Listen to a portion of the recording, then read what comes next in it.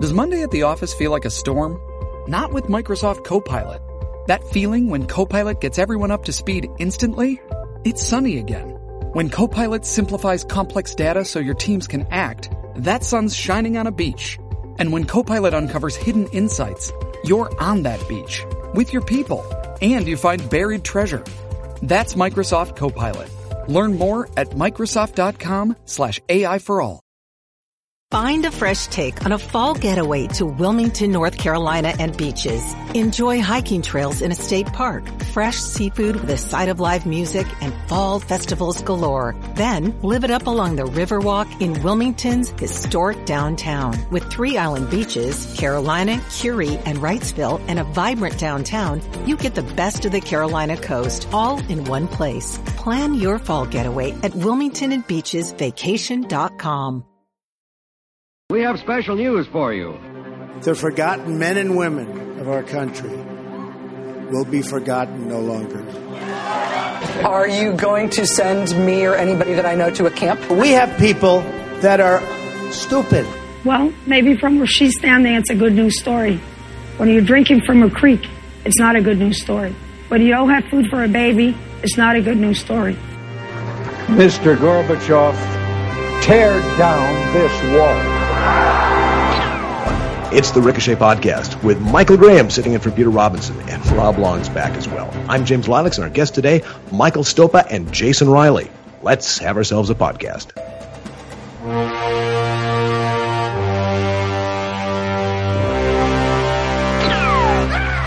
Bye-bye. Welcome, everybody. It's the Ricochet Podcast, number 371. I'm James Lilacs. Rob Long is here, which means, of course, Peter Robinson isn't. I don't know what's going on between these two. It's a feud. Yep. Grab your shooting irons and head for the hills. How do we get here this far? 371 episodes. That's because we're brought to you by a variety, a phalanx, a panoply of fine people, including Casper Mattresses. Yes, get $50 off any mattress purchase by visiting Casper.com/Ricochet and use Ricochet as your promo code, of course. And we're brought to you by the Great Courses. What are you waiting for? I know you're waiting for this podcast to be over, but as soon as it is, get started with the Great Courses Plus so you can delve deeper into areas you love to learn about. Sign up now at thegreatcoursesplus.com/Ricochet. And we're brought to you by Ring Doorbells. Ring's mission is to make neighborhoods safer, including yours. And today, over 1 million people using the amazing Ring video doorbell help protect their homes. You can save up to $150 off a Ring of Security kit when you go to ring.com/Ricochet. That's ring.com/Ricochet. Altogether now, ring.com/Ricochet. And when I say Ricochet, I mean this, the entity that is. And this is great because here's usually where Rob Long, if he does deign to appear, shows up and gives you a desultory pitch for why you should pay money to the enterprise. I'm going to make Rob read somebody else's copy, which as a creative sort ought to just drive him crazy. Welcome back, Rob, and read somebody else's copy. If you I am thrilled to read somebody else's copy, and nice to be here, James. Just to clarify, I think Peter Robinson's traveling around. I think I dined with him, though, just so you know. We dined together Thursday night, so he's doing well. But I would like to say that Peter and I founded Ricochet many, many years ago, 371 podcasts ago, to create a space for lively, civil conversation among and between the center right. And we've done a pretty good job of keeping the doors open. We've done a terrible job of marketing. So luckily for us, Ricochet members help us market, and Ricochet member Henry Reset posted this, and so I'm going to read it. I've been on social media for more than a decade, written hundreds of pieces of conservative commentary, usually not always. I've been preaching to the choir, enjoying a receptive audience within my own little bubble chamber. It's pleasant, but not very productive. I've tried blogging, but building a successful blog takes time, focus, commitment. It also requires knowledge of search engine optimization, SEO, and other arcane aspects of building a digital presence. Most of us are too busy with our brick-and-mortar lives to compete in the crowded blogosphere. Ricochet provides a platform for the conservative voice to handle the nuts and bolts of managing an internet presence while providing normal conservatives, those of us who spend our days in the real world, with a platform for expressing our ideas to a larger audience. Ricochet is a group blog for the rest of us, a well-known conservative site that can propel thoughtful conservative content from regular people out into the wide world of conservative blogosphere, conservative news. That is true, by the way. That's editor's note. For a few dollars a year, Ricochet makes it easy for us to share our views with thousands, tens of thousands who are searching for an alternative to mainstream media. So please go to ricochet.com/join and join us. We need you. If you've been putting it off, it's the weekend. Do it today. Do it today, please. I like Blogosfeld instead of blogosphere. I'm tired of blogosphere. And Blogosfeld sounds like I could walk around now with black glasses and my silver shock of hair and call myself Carl Blogosfeld. I like that. We go into the Blogosfeld already. Yeah. Mm-hmm. Exactly. Well, this is usually where we have Peter Robinson. But Peter, as we say, is out swanning about in accustomed style, which means we welcome Michael Graham to the show, sitting in for Peter. Michael is one of the newest hosts at Ricochet's audio network. The show he has is called Michael in the Morning, and it's available every bleeding frickin' day around 8 a.m. Eastern Time. Informative, funny, and indispensable. Subscribe to it and listen to it on your way to work. And here he is, Michael. All right. Why? Why should I listen to this? Sure, it's free, it's brilliant, it's funny, but what else is there in it for me? Well, I have to start by correcting you. Everyone knows that Blogosfeld was the rejected villain from one of the early Bond movies, and so I feel bad that I already have to step in and step on Rob Long's pop culture credentials. I will say that, like Peter Robinson, I am originally from California. I was actually born in L.A., although we moved to South Carolina. My mom is from Long Beach. My dad is from Myrtle Beach, so I'm bi-coastal, except you can't tell people you're in South Carolina that you're bi-coastal because they think you date guys on the beach. So I try to keep that to myself. But I will do my best. I will effort to hold up the West Coast wing of the podcast, which I listen to religiously. So it's it really is a thrill to be here. Oh, well, wonderful. Get up off your knees and unlace your fingers. This doesn't need to be a religious experience at all. We don't take ourselves seriously. Wait a minute. No, we do. Of course. That's why we're here. We have important things to do, to discuss. News. Tom Price out.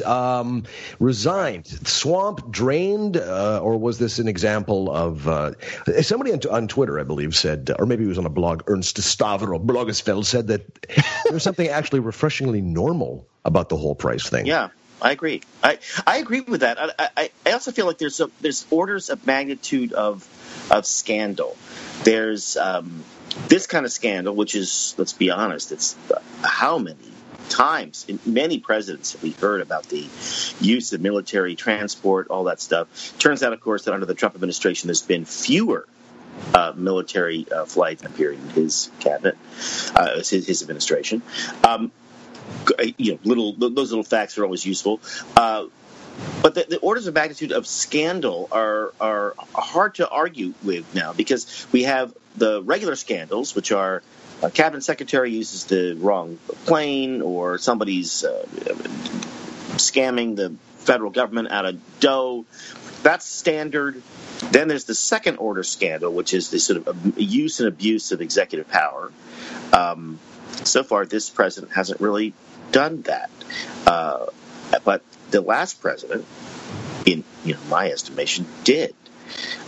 Just because you didn't cover the IRS scandal doesn't make it not a scandal. So people now say, wow, Obama had a spotless, clean administration. That was really done by fiat, right? And then there's the third level scandal, which I think is going to happen. The Trump administration is probably going to be facing in soon, which is you have an independent counsel looking for stuff, and you've got some complicated things going on, and that will probably end up being real. But like everything else about this president, he gets his opposition to turn it up to 11 at the first moment, so that by the time he actually reaches 11, they're all. Well, Remember that Betsy DeVos was attacked early on when they were trying to make this into a pattern. Oh, my gosh, she's taking private jets. And then someone pointed out, yeah, it's hers, and she pays for the gas. Russia, Trump bad. So that's where they go. What I like about this is that we got rid of some dead weight. Do you guys remember? In fact, once again, I am a regular listener to this podcast. And as Rob Long will tell you, because of the 3 times he's had to go to court, I'm also a stalker of his. Remember how we thought that this guy was going to Tom Price was going to be the best pick in the Trump cabinet? He was the guy who knew healthcare, and he was the guy who knew the system, and he was a Washington insider, but he wasn't a swamper, and he was going to really use the power that Obama mistakenly put into the commissioner's hands, the secretary's hands, and go out and he was going to use their tools against them. And then he disappeared. I mean, it was like he had testified against the Corleone family. He was just gone. The weird thing about it is that if you're a conspiracy theorist, which of course we're not, but if you are, he was the right cabinet secretary for the swamp or the progressive, the deep state media industrial complex to take out, because the Secretary of Health and Human Services has a huge amount of power, enormous power. The pretty much most of the teeth and the stuff we don't like about Obamacare can be adjusted by the Secretary's pen. So getting rid of that person delayed action, but I think you're right, Michael. There wasn't that much action coming, mostly because I think you need in that position is somebody persuasive. That is now a political position, because you have to persuade a whole lot of people, even people who voted for Trump. In fact, a lot of people voted for Trump, that what they need to do is to give up Obamacare. Obamacare is a fun thing for people to complain about, but it turns out that a lot of people who voted for Trump and a lot of the supporters actually like it, which is why it's been so hard to dismantle. And someone doing that is doing that through, the administrative pen and not through legislative action, which by the way, I support wholeheartedly. But I think maybe what they needed in there was somebody who can charismatically explain what they're doing to a president can't. In the office, and not have to leave it to sort of the clown car on Capitol Hill to sort out. Well, you're right, and it would be great to have the president make the points. The problem is, we were talking before about Bryce being gone and how this was a scandal and it's not a scandal, and Rob's 3 levels of scandal, is that the accumulating effect on the left is the increasing guiltiness of everything that Donald Trump does, touches, etc. And we saw this on the right as well. I mean, even though there would be an implication, an accusation made against Obama, if it didn't come to fruition the way that we wanted, we still sort of kind of regarded that as sort of kind of maybe proven and added it to the pile of things that were the reasons for which we opposed him in the administration. It's the same on the left. But the thing is that their ability to keep shifting those goalposts, that we went from Russian meddling and collusion to now just sort of Russia took posts about Black Lives Matter. By the time that Mueller is done and they have discovered that there is some connection between one of his lobbyists and a hotel plan in Kazakhstan or wherever, that will be the end thing that they get, and that will be sufficient for them. And you will add to that every other failure and emolument and Katrina-like failure. The thing is, they think that that's the truthful narrative that the rest of the country sees, because that's what they see on Rachel and MSNBC and the rest of it. Just as the right, during the years of Obama, thought that was the thing that was going to put Romney in office, because everybody knew about this guy, right? And so I think that they have the same sort of surprise coming perhaps in 2 or 3 years when we have another presidential election, as the right got when Obama was kicked back, especially if the economy is kicking along at 3.2, 3.6, 3.8. Is that going to happen? Where I disagree is that the comparison with the Obama is because you're right that there was this presumption of guilt, about Obama. But it wasn't when you said, the pricing is going to add to the left's assumption that Trump is guilty. Everything he touches turns to fertilizer. Dude, they've been full spinal tap since January 20th. It goes to 11 the whole time. There is nothing that is not an 11 with these people. During Obama, talk radio would sometimes settle down to a 6, 7, or 8. But it is nothing but nonstop. It is impeachable. And so I think it's going to have even less net effect on voters. I think, guys, I'd like to hear from you. I think people, non-Trump haters, are already tuning it out. Well, I think the problem, the challenge that Trump faces, and we want to save some of this because we've got a Trumpspert coming, my old friend, coming up. But the problem he faces, and we should talk to Michael about this because he's a dyed-in-the-wool Trump supporter, is that that Trump's got a ceiling. Even though his poll numbers are going up a little bit, they go up always in the low 40s is good for him. And I think after this weekend, which we should get to, I think it's going to go down again. Trump's best strategy, which I think whether it's his own or it's just intuitive, is to continually troll the aggressive left so they go insane and they have this derangement and deluded view of of the American populace, and nominate. I talked to a friend of mine who is, kind of a moderate, John Kerry and people like that, and he said to me, look, what's going to happen is the Democrats are going to look at Trump and they're going to nominate a Sanders, and I will happily then vote for Trump.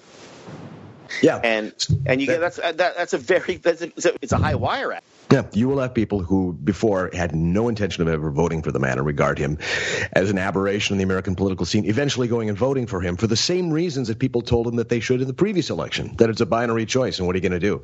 But I think it will be because, you're right, Rob, because of who they nominate, and also be perhaps because the rude animal spirits of the economy have been opened up and let loose, and we're actually seeing growth as opposed to the anemic, limping around nonsense that we saw. I'll take that. I'll take that. As we all.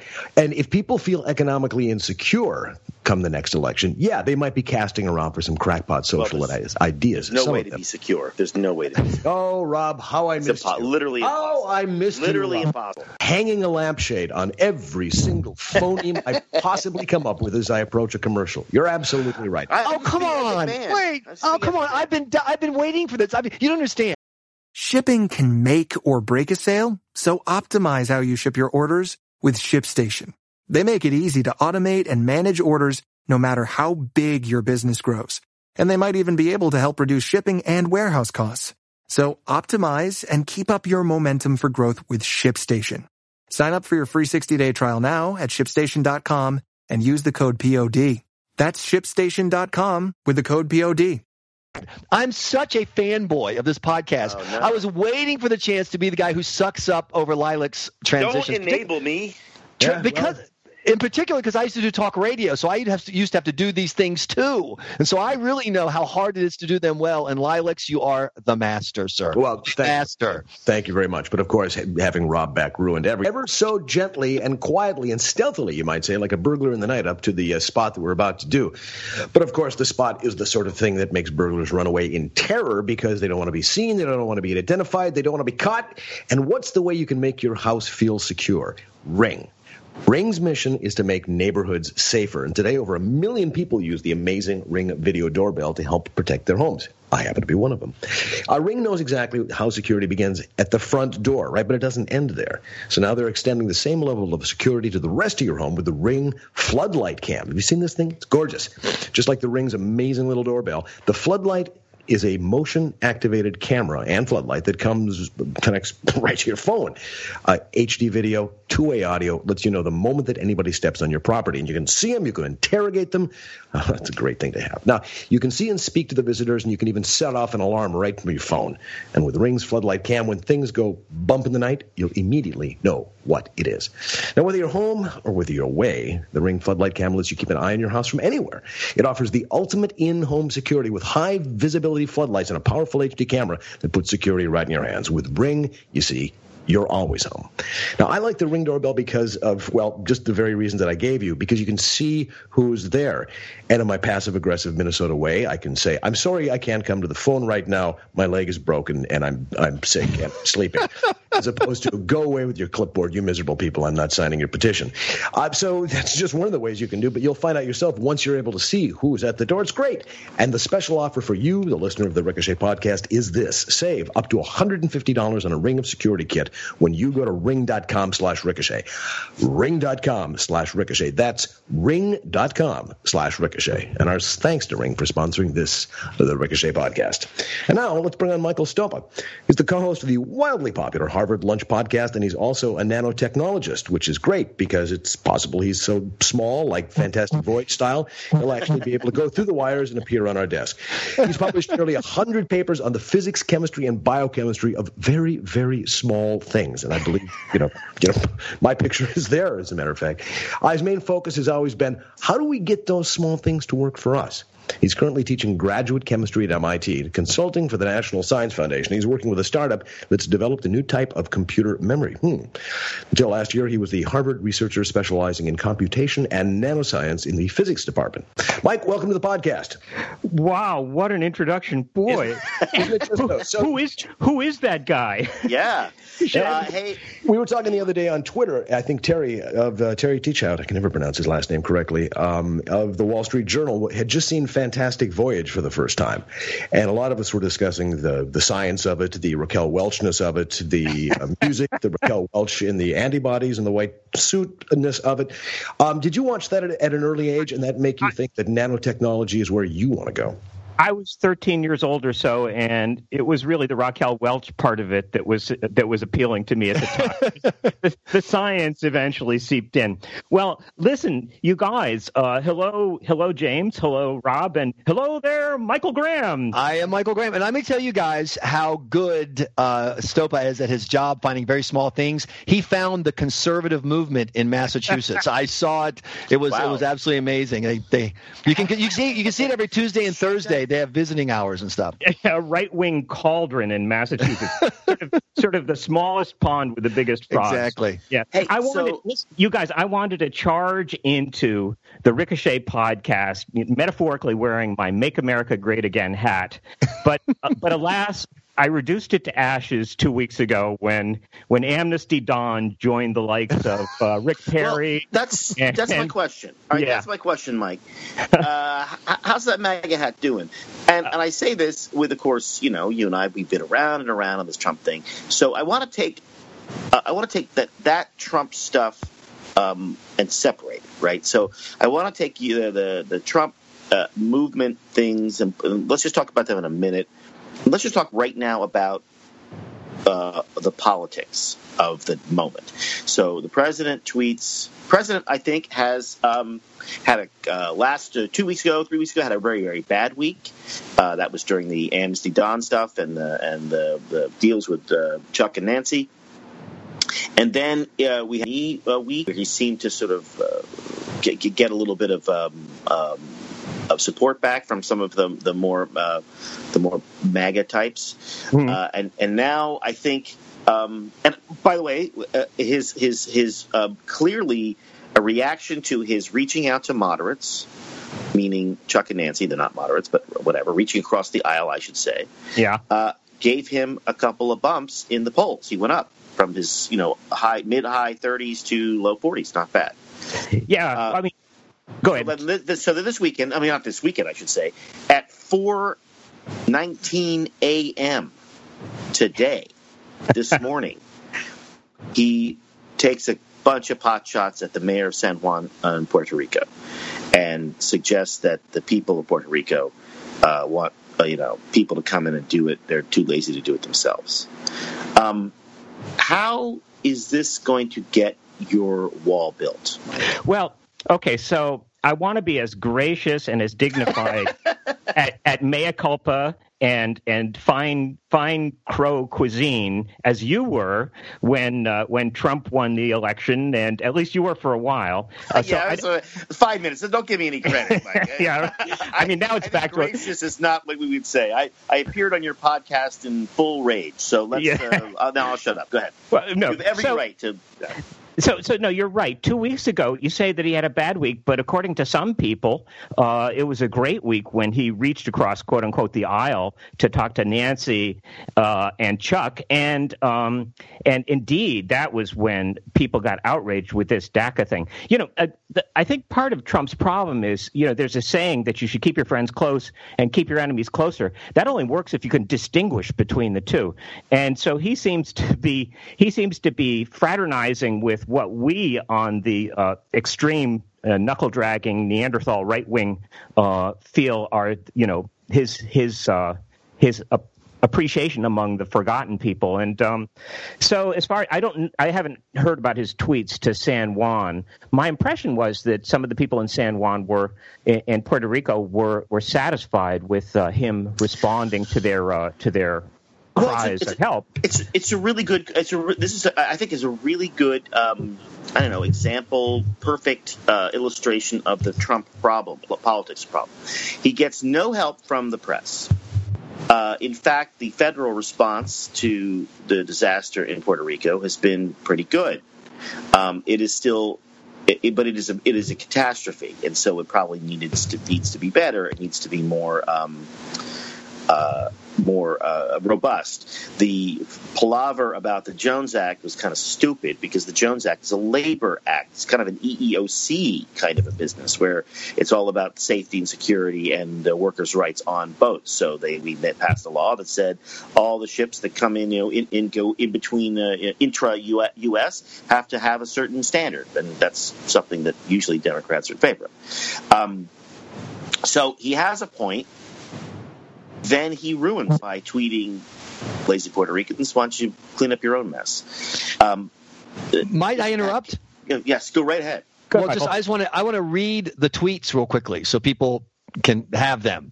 The mayor of San Juan, who was very complimentary only a few days ago, has now been told by the Democrats that she must be nasty to Trump. Such poor leadership ability by the mayor and others in Puerto Rico who are not able to get their workers to help. They want everything done for them when it should be a community effort. And then it doesn't even matter what he said after that, because once you've said that, you just, hello, where's the dumpster? I've got the gasoline and a match. So take it away, President Trump. Well, I mean, so Trump gets into this problem a lot, but as my partner Todd Feinberg and I say on the Harvard Lunch Club podcast all the time, there's this thing called the Trump trap, and I thought that you mentioned the NFL NFL kerfuffle, and I think that was a perfect example of it, because the one thing we can all agree on is that the left gets completely outraged when any part of the ratchet of the motion of history that had managed to click up gets undone in one way or another, and they depend on people. They depend on essentially obvious truths being concealed from people. And so Trump comes out and he says what seems to be the most outrageous thing in the world, basically that, and he says it in the terms that a guy in Wisconsin or Pennsylvania or Ohio or Michigan can understand, namely that, well, those guys kneeling, they're SOBs and they should be fired. And then this is an outrage to the entire mainstream media, and not to mention, sending the left ballistic. But then when the smoke clears, everybody says, well, yeah, I think that they shouldn't be kneeling either. And this kind of head fake left and right and driving everybody in some direction, it's endlessly entertaining, even after I had basically burned my Make America Great Again hat.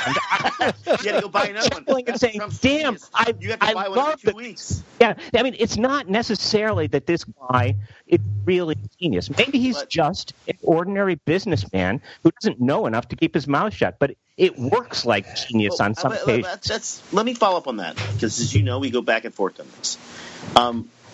How's it working? We are stuck with Obamacare, probably forever. He's making deals with Chuck Schumer and Nancy Pelosi. Where we got the Dream Act is in there. There's the Amnesty Dawn is at the end of this, we're going to have a comprehensive immigration reform, probably precisely like was offered by the Republicans, I don't know, 4 years ago, 3 years ago, whatever it was. I'm not convinced of that.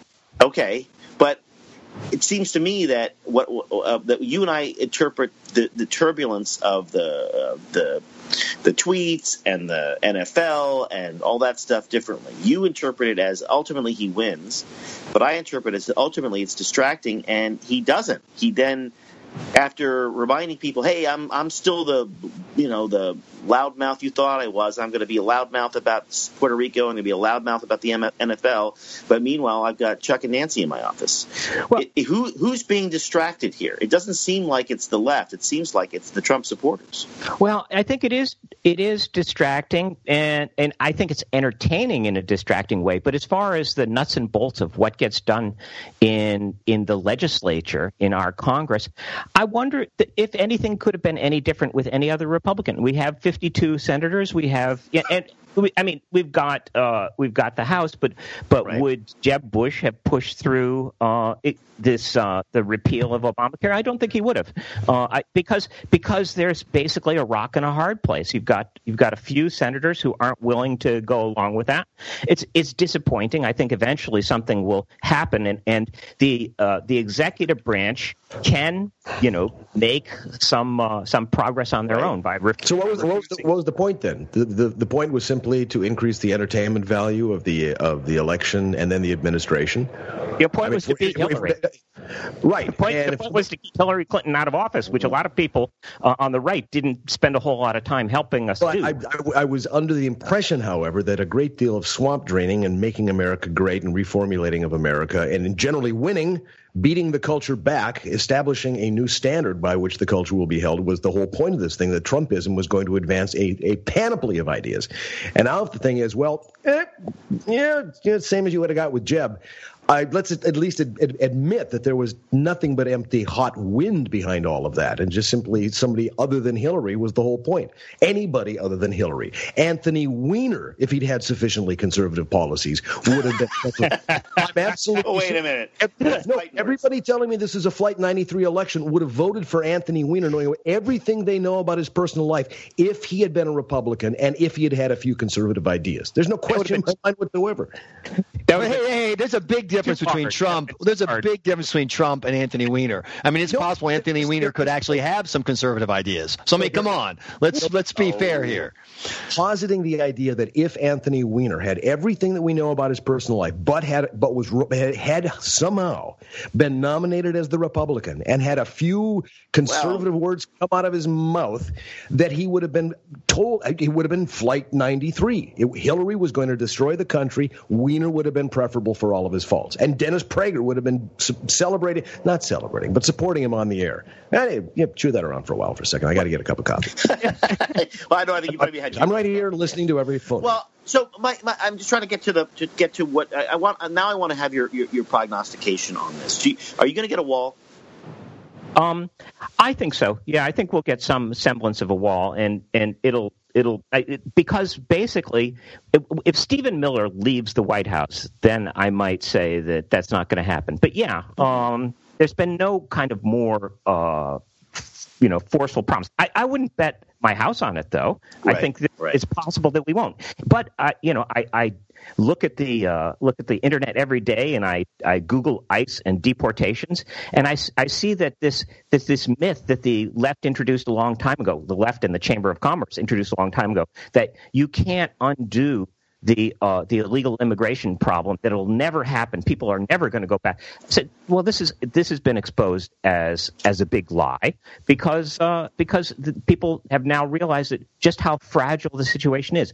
Only having Jeff Sessions as the Attorney General, that alone is, to me, a win. People talk about Gorsuch in the Supreme Court. Gorsuch in the Supreme Court, that's fine. The other justices throughout the country, those are fine. But somebody who's actually taking into account the rule of law. I've told you many times, Rob, to me, this illegal immigration thing, just like Ann Coulter, just like Mickey Krause, is really far and away the most important thing. The fact is, if we don't do something about that, then in a generation, the Republican Party will really be a tea party of people just sitting around a house having tea.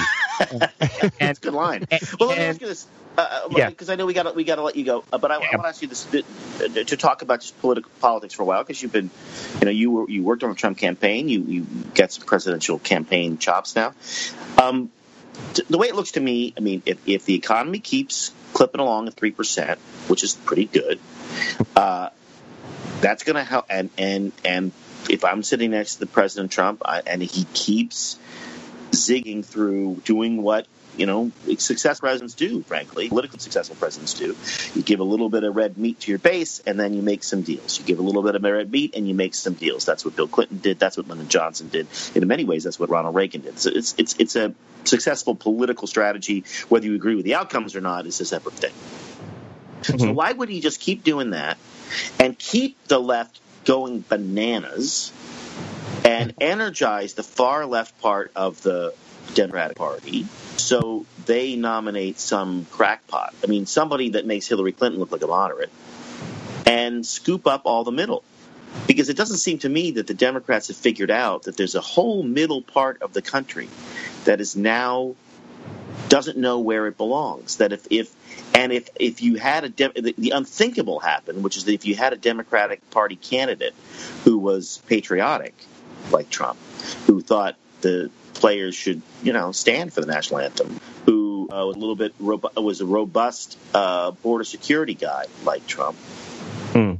It seems like that would be a winning combination, but they're not going to do that. So do you think the end of the day, 2020 is going to be about whether the wall was built or not, or whether Obamacare was repealed or not, or do you think it's going to be about that crackpot loony left person running against Trump?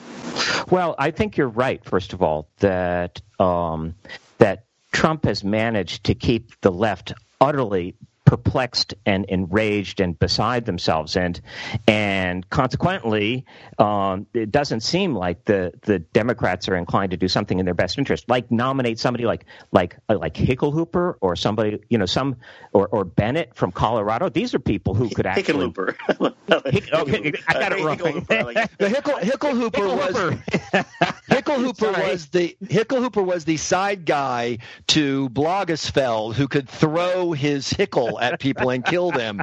He was my favorite character. Well, Hickenlooper probably could win the election against Trump. Yeah. But so in any case, those guys are there are a few other people actually on the Democratic bench who could probably beat Trump. But you're right, Rob. They're not going to nominate somebody like that because the passionate people, the people who are just completely flummoxed right now, happen in 2020.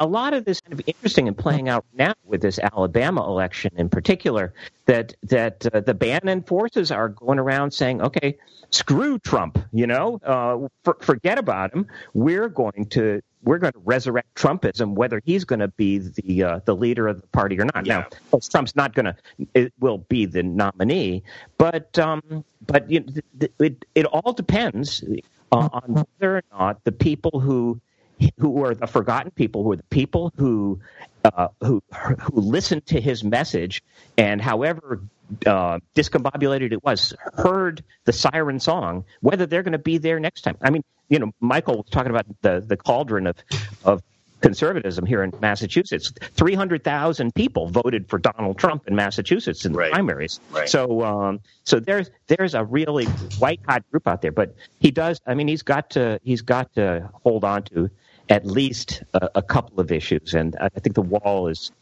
one of them. But the question, does he really understand? And I don't know. Yeah. Well, white hot. I heard the dog whistle. The whole supremacist thing is right there. Thanks, Michael. All right, everybody, you can hear more on the Harvard Lunch podcast, and we advise everybody to go do so and get a perspective that you won't get from the people who are constantly hammering the president, and may have good reasons for doing so. Thanks, Michael. The phrase, who's he talking about? Hickenlooper, was that it? Hickenlooper, the governor of Colorado. Hey, by the way, funny name, but the Democrats are fools not to put him front and center. He's a Rocky Mountain governor, and he's a pro-energy. So he's like, and his brownies are fantastic. I don't know what he puts in them, but geez, exactly right. Every time I visit the State House, I'm like all over these brownies. But Herman Hickenlooper sounds like the name that Adolf Schicklgruber would use when he was signing into some motel. He didn't want to be exactly caught. But he wouldn't do that, of course, because he had sexual issues and probably only one testicle. Is that true? I don't know. Maybe if you study your history books, you could find things like that. It's impossible to study history now. It's too old. Wouldn't it? All over that. You can't educate yourself later. Impossible. The interesting thing about having a new dog, and I have one, is that their digestive system is working through all the things that, the puppies, they eat constantly. They do the grass. They are kept off the scraps, but, the different foods that you try. And he's had a little bit of an upset stomach. However, the dog has the ability to issue a potent, room-clearing, eye-watering flatulence without ever actually making a sound. It just sort of inhabits the room. And it sneaks into your breath exactly like Rob Long's ability somehow to know what I'm doing. Where do you think I learned It's amazing because you're just breathing in and life is going normally and you're doing what you're supposed to do. Silent and then toxicity, this malodorous, miserable, but DNA love it. unraveling sort of chemical. Like you love your new puppy, you love that. It's just one of those things. Yes. Rob, you know the joke that I'm thinking of right now, don't you? About the guy who goes to the date to pick up the girl and he's in the living room with the dad and the dog. You must know that classic joke. You don't know that joke? No. Fido. You don't know. Off the air, I'll share. Uh-oh. Okay. You can't tell it off. You can't tell it on the air.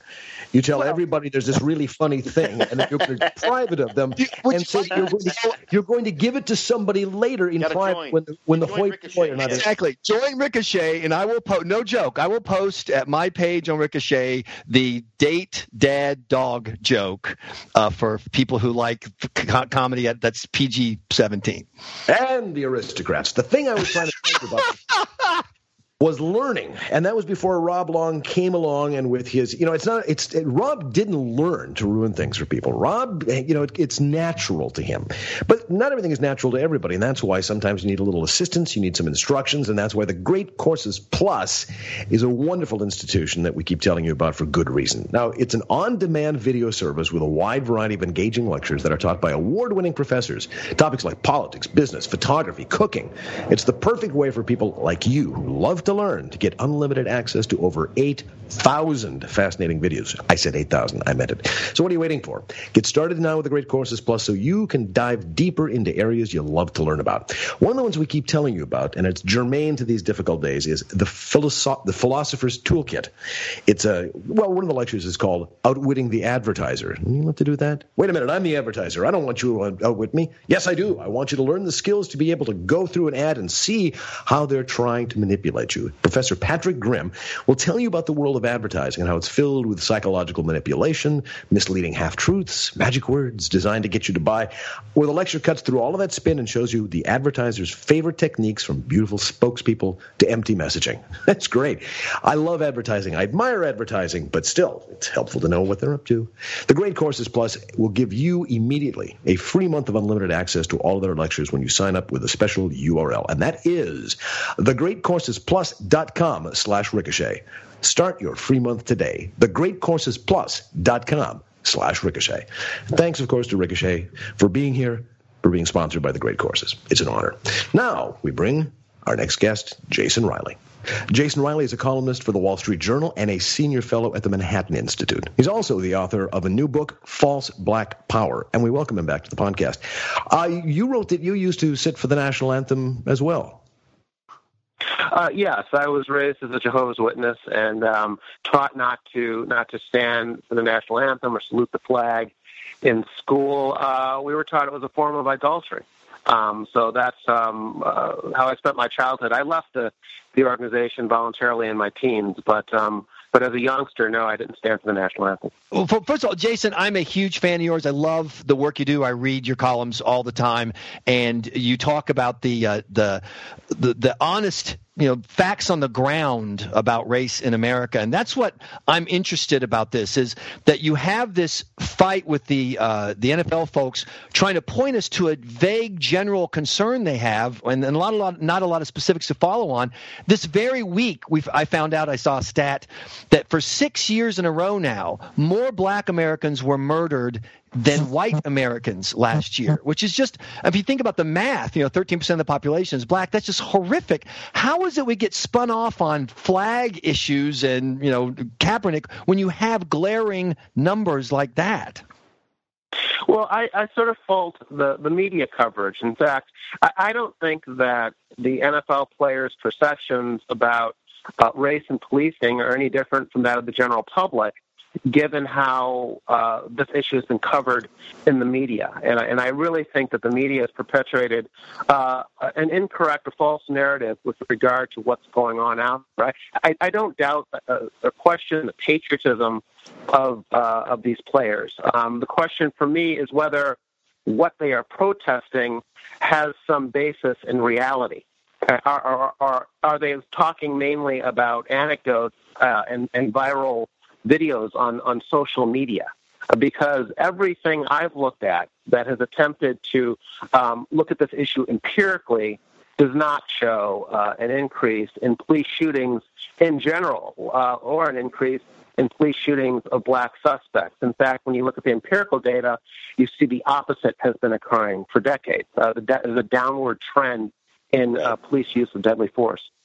Hey, Jason, it's Rob Long. Thanks for joining us. The work of Heather McDonald, one of your Manhattan Institute colleagues, has been pretty incontrovertible on this. But so, is it just the media turning this into some kind of firestorm for the past 3 or 4 years? Well, with Ferguson, Sarah, is it just that? Is there something deeper happening that we're not paying attention to? Well, I think the left in general, and I consider overwhelming majority of the mainstream media to be part of the left, the political left, and its coverage of issues like this. But the left in general has driven this. The whole Black Lives Matter movement is based on this notion that there's an epidemic of cops gunning for blacks. But again, you look at the data, and it just isn't there.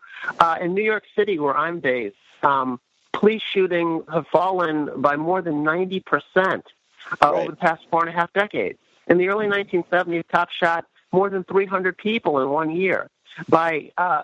Killed more than 90 of them.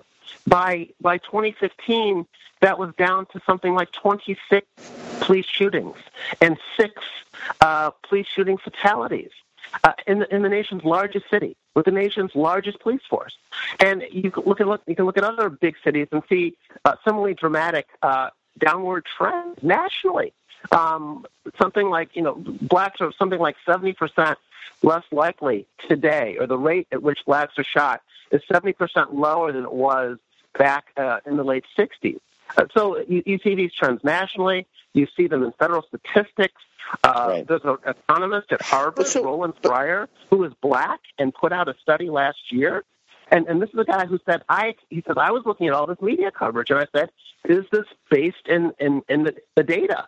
And he looked at this, and he said he couldn't find a racial bias in police shootings. He said that black suspects were less likely than white suspects to be shot by police.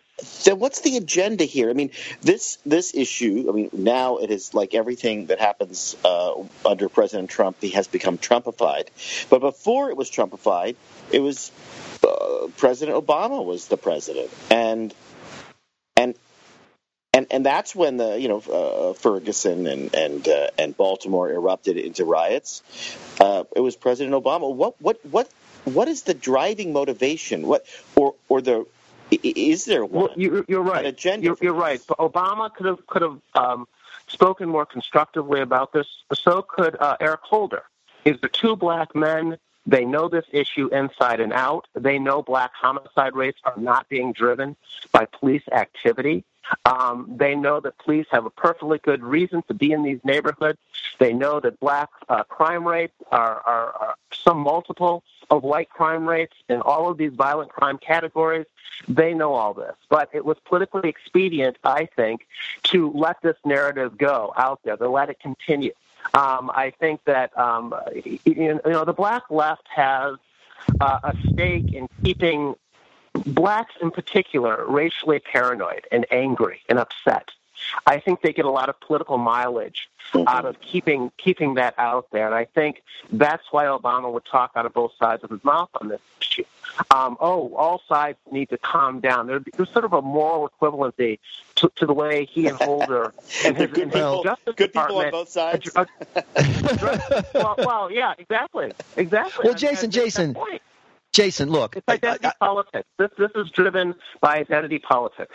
Jason, listen, I hear all your facts. In all fairness, we now have a president who also practices identity politics. Right. I think this alt-right stuff is the flip side of what we see from Black Lives Matter. So 2 can play this game, and I think both sides should cut it out. But this is what was going on under Obama, and I think that is why this narrative has been out there, this narrative that the NFL players and others are protesting.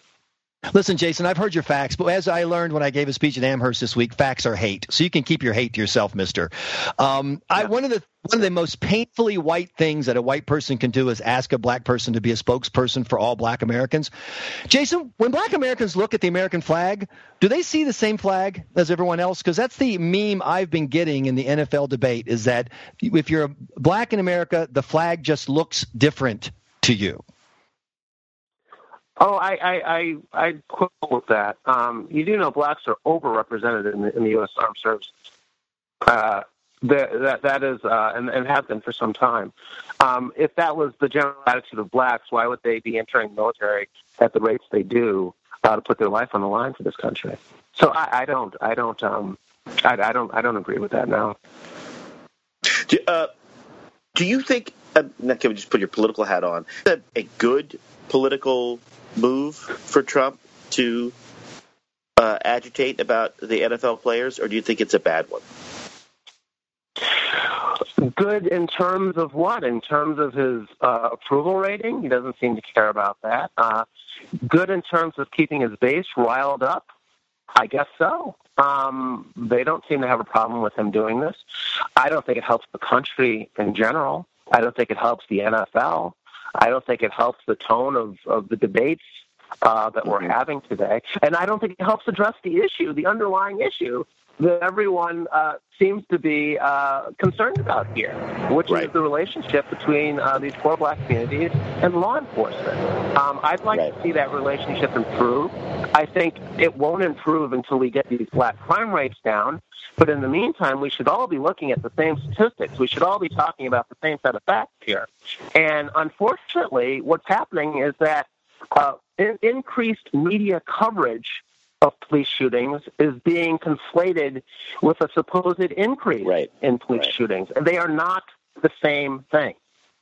And so I want to ask, if I can ask one last question, it would be from people who are traditional conservatives, small government conservatives, law enforcement conservatives, what is a policy that they could rally around or an item they could push forward that would be an open door to their fellow black Americans to say, here's something we can do in this area together. Here's a policy that we can set the emotion aside and the name calling aside, and we can all stand for the pledge, and we can do X to actually make things better and get some resonance in the black community.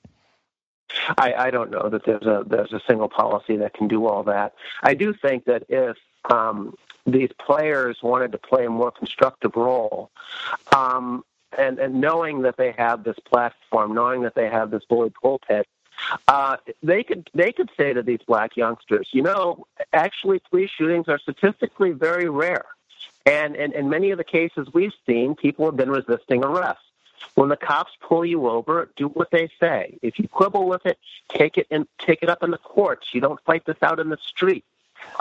If you want fewer black body bags, if you want to save black lives, if black lives matter to you, that's what we should be focused on doing. There were something like 4,300 shootings in Chicago last year. Less than 1% involved cops. I mean, the idea that we are that all of this attention has been focused on law enforcement is just ridiculous. That is not where we're going to get the most bang for our buck here. If we want to reduce that black body count, why are we focusing on the 1% of shootings that involve cops and not the 99% that didn't? It makes absolutely no sense. So I think that these players play a very constructive role in simply laying out the facts. I don't expect them to be up on the latest academic studies out of Harvard, but I do think that they could say, and I think they know that that police shootings are relatively rare. And social media videos and anecdotes can't compensate for hard facts, and the facts are what they are. Oh, hard facts. There you go with those things again. Hey, if you want more of those hard facts, you can, for example, go to Amazon.com, where right now Jason Riley's new book, False Black Power, has got so many 5-star ratings, and that's a fact, that even an army of trolls going in there with 1 stars to bring it down can't drag it down anything more than 4.5, because it's good, it's solid, it's well thought of, and it is something you should put on your list next to read. Jason Riley, thank you so much for being with us today in the Ricochet Podcast. Thank you for having me. I appreciate it. We have here in Minneapolis something of a minor little crime wave going on downtown, around the bars, around the nightclubs when they close. There's beefs, there's arguments, disputations, shootings, etc. And there's also assaults during the day that people are saying that downtown is becoming increasingly unsafe. Well, the stats are, you can debate them, you can massage them, you can do whatever you wish with them. The thing is, though, is that they removed from the police's toolkit the spitting and lurking laws because they had a disparate impact. Right. And this is a means by which that the police would go around and say, you there, you shambling person who is hitting up everybody for money, harassing people, I'm going to get you on spitting. And consequently, everybody was happy for about a week or so. And then what happened was eventually disorder began to creep in because they'd taken something out of the police's toolkit. Now, we can have that argument as to whether or not that's a good idea. Right. But when you have even the liberal politicians now angling to be the mayor of Minneapolis are saying that we need more. I mean, granted, there's one candidate who says we need to disarm the police. Yeah, well, it's Minneapolis. You've always got one of those, but everybody else is generally saying, no, we need more, and we need stronger policing, and we need more community involvement, and all the rest of it, because liberals, the smart ones at least, in charge of cities, know that this is not something that is going to, it's not going to go away. They can't win on it, and it alienates absolutely everybody. But here's the question. Yes, man. I was just going to say, this is the kind of big government stuff I've come to expect from you, Lilacs. I come from a long line of lurkers, and I want to defend my constitutional right to lurk. In fact, lurking almost made it was cut at the last second by a very vindictive Ben Franklin from the lurking and Constitution. spitting. Absolutely, lurking particularly. But I think that you're right about the urban leadership. Although there doesn't seem to be any consequence. Mayor de Blasio, who, I mean... Oh, if only there was a consequence, Rob. If only there was a consequence, like finding yourself in the middle of the day dozing and napping because you didn't get enough sleep the previous day. Never, exactly. See what I just did? Do you see how I lulled you into believing that I was actually talking about something different? And when you picked up you that do that ball all the time. And you ambled down and you ambled away with it, I thought... half of the time, I'm interrupting your segues. And I don't even know I'm doing it. You don't even know you're doing it. So I just thought I would let you start to make a point under the belief that you actually were going to be able to finish your sentence. Then I interrupted. We'll get back in a second. But I was right. If you find yourself nodding off in the course of the afternoon, it might be that your body is saying one of two things. One, we are wired to nap. And two, modern people with access to the best information know that you need a good sleep surface, and they know that Casper is that. It's a brand that's created an outrageously comfortable mattress, and it's sold directly to you, the consumer, which eliminates the commission-driven, inflated prices that people previously paid.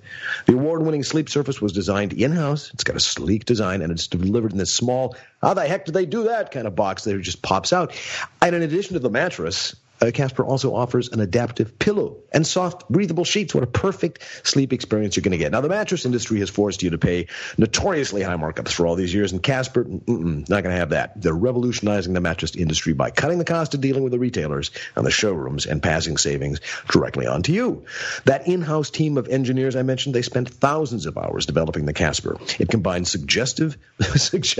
insinuating, supportive is the word I'm looking for, supportive memory foam for a sleep surface that's got just the right sink, so when you drop into it, and it's got just the right bounce, so you don't find yourself falling through to the slats. Now, breathable design, sleeps cool to help you regulate your temperature throughout the night. Now, buying a Casper is risk-free. That's free delivery, free returns with a 100-night home trial. If you don't like it, they'll pick it up and they'll refund you every single penny. Casper understands the importance of sleeping on a mattress before you commit, especially considering you're going to spend a third of your life on it. Okay. So it's obsessively engineered, shockingly fair price, product design. It's got the great foam layers for ideal firmness, affordable price because they deal directly with you, free shipping and returns to U.S. and Canada, 100-night trial, no hassle returns. What else do you need? Well, there's 20,000 reviews and an average of 4.8 stars on the internet. It's the favorite mattress of the internet based on Casper, Amazon, and Google reviews. Designed, developed, and assembled USA right here. That's right. Our offer for you is this: $50 off any mattress purchase by visiting Casper.com/Ricochet and using Ricochet as your promo code.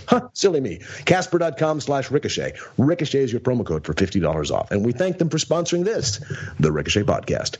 Gentlemen, before we go, my favorite story of last week, I believe, was CNN saying we have to ban this guy who said he stands for the First Amendment and boobs. And then shortly thereafter, Hugh Hefner dies. CNN is he was all about the First Amendment and boobs. Yeah. Which suggests perhaps that there is a bifurcated, complicated historical relationship culturally between the left and Hugh Hefner at this moment, right? Yes, I absolutely agree. There's a complicated relationship between the left and prurience, and has been forever. On the one hand, the blue stockings in the country are almost exclusively liberal. They're almost exclusively about going through libraries, boulderizing, worrying about how bodies are being objectified, and yet they still can't help themselves, and they still can't help create this sort of straw man. I guess it's the thundering evangelical preacher that lurks inside, their hive mind, and what they love about Hefner was that he stuck a thumb in the eye of the WASP uptight American middle-class establishment in the 50s and 60s. It actually is a kind of a mental breakdown that only they can manage. And I say this because yesterday, because I don't know, I hate myself. I was flipping through Twitter and I saw that a librarian from Cambridge, right here. Yes. Every year, I guess, the First Lady of the United States, whoever that First Lady happens to be, picks randomly a library and sends a bunch of books there on National Book Day or National Children's Book Week or something. And this librarian received Melania Trump's books, which I think were mostly Dr. Seuss and some other incredibly anodyne, inoffensive titles, and she responded with a screed saying, I'm sending these back. They're racist. And as you must know, Dr. Seuss is racist. I mean, I think that we can decide that there are really only two Americas now that matter. Those people who think that Dr. Seuss is racist and those people who think that he is not racist. And I suspect right now the smaller group thinks he's racist, but I understand that the culture war is really, when it comes right down to it, is really about whether you believe you can be convinced that Dr. Seuss is racist or whether you think that that's nonsense. And I more than that, I think, is where we are left. So whether Hugh Hefner, I kind of get, like, okay, there are a lot of people on the right. There are a lot of sort of social conservatives who disapproved, and there's always been a connection between certain social conservative views and the views of the progressive feminist left. But the Dr. Seuss thing, I think, is a much brighter line. I mean, either he's bad or he's not. All this week, the theme on the Michael Moyne podcast has been, I can't believe the anti-Trump people think they're winning. I don't understand what their definition of winning is. They got their head handed to them on the NFL thing because to a typical person, they looked up at TV and they saw people refusing to stand for the American flag and the national anthem. I mean, all that was left would be for an anti-Trump person to walk out and punch a grandmother serving apple pie to children on the 4th of July. That was all that was left. How do they think this is a win? And the same thing here in Massachusetts with the Cambridge librarian, who, by the way, Rob, I don't know if you saw the photos of her wearing a Cat in the Hat outfit. Oh, I saw just 2 years ago. Yeah, she was the topic of our podcast on Friday. I mean, everything. I urge everyone, read her actual letter, because in that letter to Melania is quote, hashtag why we got Trump, how we got Trump. It's all there. She's insulting. You should read more. She's rude. Who wants your books? She's completely partisan. Your husband is destroying schools. And she's factually incorrect in the few assertions of fact that she makes. She's arrogant and she's an idiot. And if you've seen her photo, she looks exactly like the SJW that she thinks she is. You think she is. And she is out marching for the we must strip your homes of the American flag and the Cat in the Hat if we're going to have a decent society and stop Donald Trump. And all I can think is Trump has got his feet up somewhere. If he were the Trump I want him to be, he'd have a martini and a cigar. He's not. So he has what? Like a Pepsi and a pencil, whatever. But they are handing him the middle of American political debate. They're handing it to him. The thing is that you never find anybody on the left who's asked, so is Dr. Seuss racist? You never find a politician being asked that. The allegation has been made that Dr. Seuss, from up to and including the Lorax, is racist. How do you respond? And if you ask your friends about that, your liberal friends about it, they will wave it away and say, well, that's nonsense. There are people who are crazy. And they regard them the same way, for example, that people on the right who want to censor absolutely everything because they hate absolutely everything. Okay, we just sort of indulge and shake and shrug our shoulders and move along. But in this day and age, that part, if they are going to identify absolutely everybody on the right as being a white supremacist, racist, Westboro Baptist maniac, then it is entirely up to us and beholden and indeed required of us that we ask of them all the questions that they ask of us. In other words, if Suess isn't racist, this person has identified something as being racist and objectionable. And since they're more out there than you, by modern standards, that means they're probably right. The extremist these days gets to identify what is actually correct for us all to believe. And if you don't, then you're enabling it. Then you're just permitting somebody to continue on with their current paradigms. And we're not all about that at all. Now, Ron, you mentioned I know we have to run. Can I add one more thing? The one thing that it's funny and hilarious, and it's funny. She thinks Dr. Suess is racist. Isn't that crazy? There is one sentence in there that I found profoundly disturbing, and I don't really know yet what I think of it. But there was a sentence in it that said, our class is the books you sent were not diverse. We want to celebrate diversity. Our class is diverse. The students have come from all ethnicities and religions and races and creeds and gender expressions. Gender expressions. These are kindergartners. There's just something so creepy about that. That is where it's suddenly the funny, it's funny, she thinks Dr. is racist, what a weirdo, turns dark for me. What is going on in those classes? They're kinder 5 or 6, right? Like that's crazy. That's a crazy sentence. And this crazy sentence for me, being trapped up here, the crazy part of the story, living and trying to be a conservative voice in the media in Massachusetts, is the CBS local affiliate interviewed people, and overwhelmingly, I think almost unanimously, they all supported the teacher.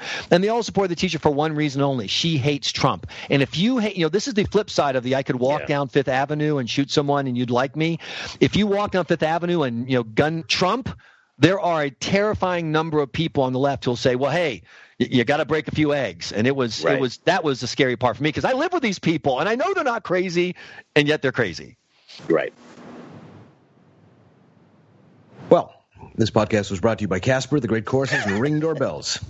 You can go to all those sites. You can see them on the web. You can look at them right in the description of this podcast and find the coupon code. Hint, it's probably Ricochet. Save lots of money. There's also the Ricochet store with things that you can find there, so you can brand about town. Have you ever heard that term used like that? I'm going to brand about town. Well, no, you will. I'm trying to sort of change the location there.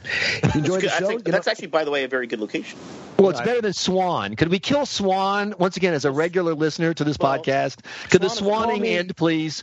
Call me Peter Curtin. I have just killed the swan. And please, if you listen today on our brand new X John tier for $2.50 a month, it's absolutely going to be a full-fledged member for just a few dollars more, and the experience only gets better. For example, you can comment at that tier, and if you can comment, then we can read them and talk back, which means we'll see you in the comments, everybody, at Ricochet 3.0. Gentlemen, next week. Next week, Bob. Thanks.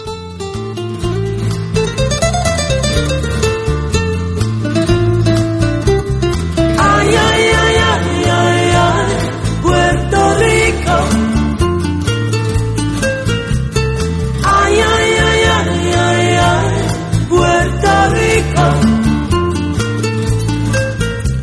Wake up, Angelita, your mama's just turned off the light. Manolo is already waiting by the old water by. Shoes in one hand, she carefully walks down the stairs, holding her breath, 'cause there's danger in love in the air. Ay, ay, ay, ay, ay, ay, Puerto Rico. Ay, ay, ay, ay, ay, ay, Puerto Rico. Your papa will beat him if he ever finds out. Back in the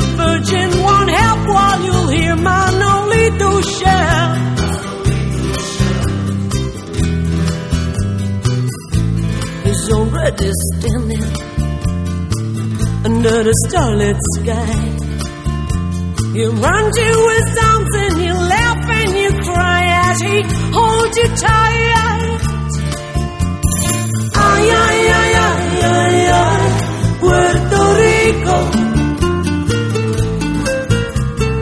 Ay, ay, ay, ay, ay, ay, Puerto Rico.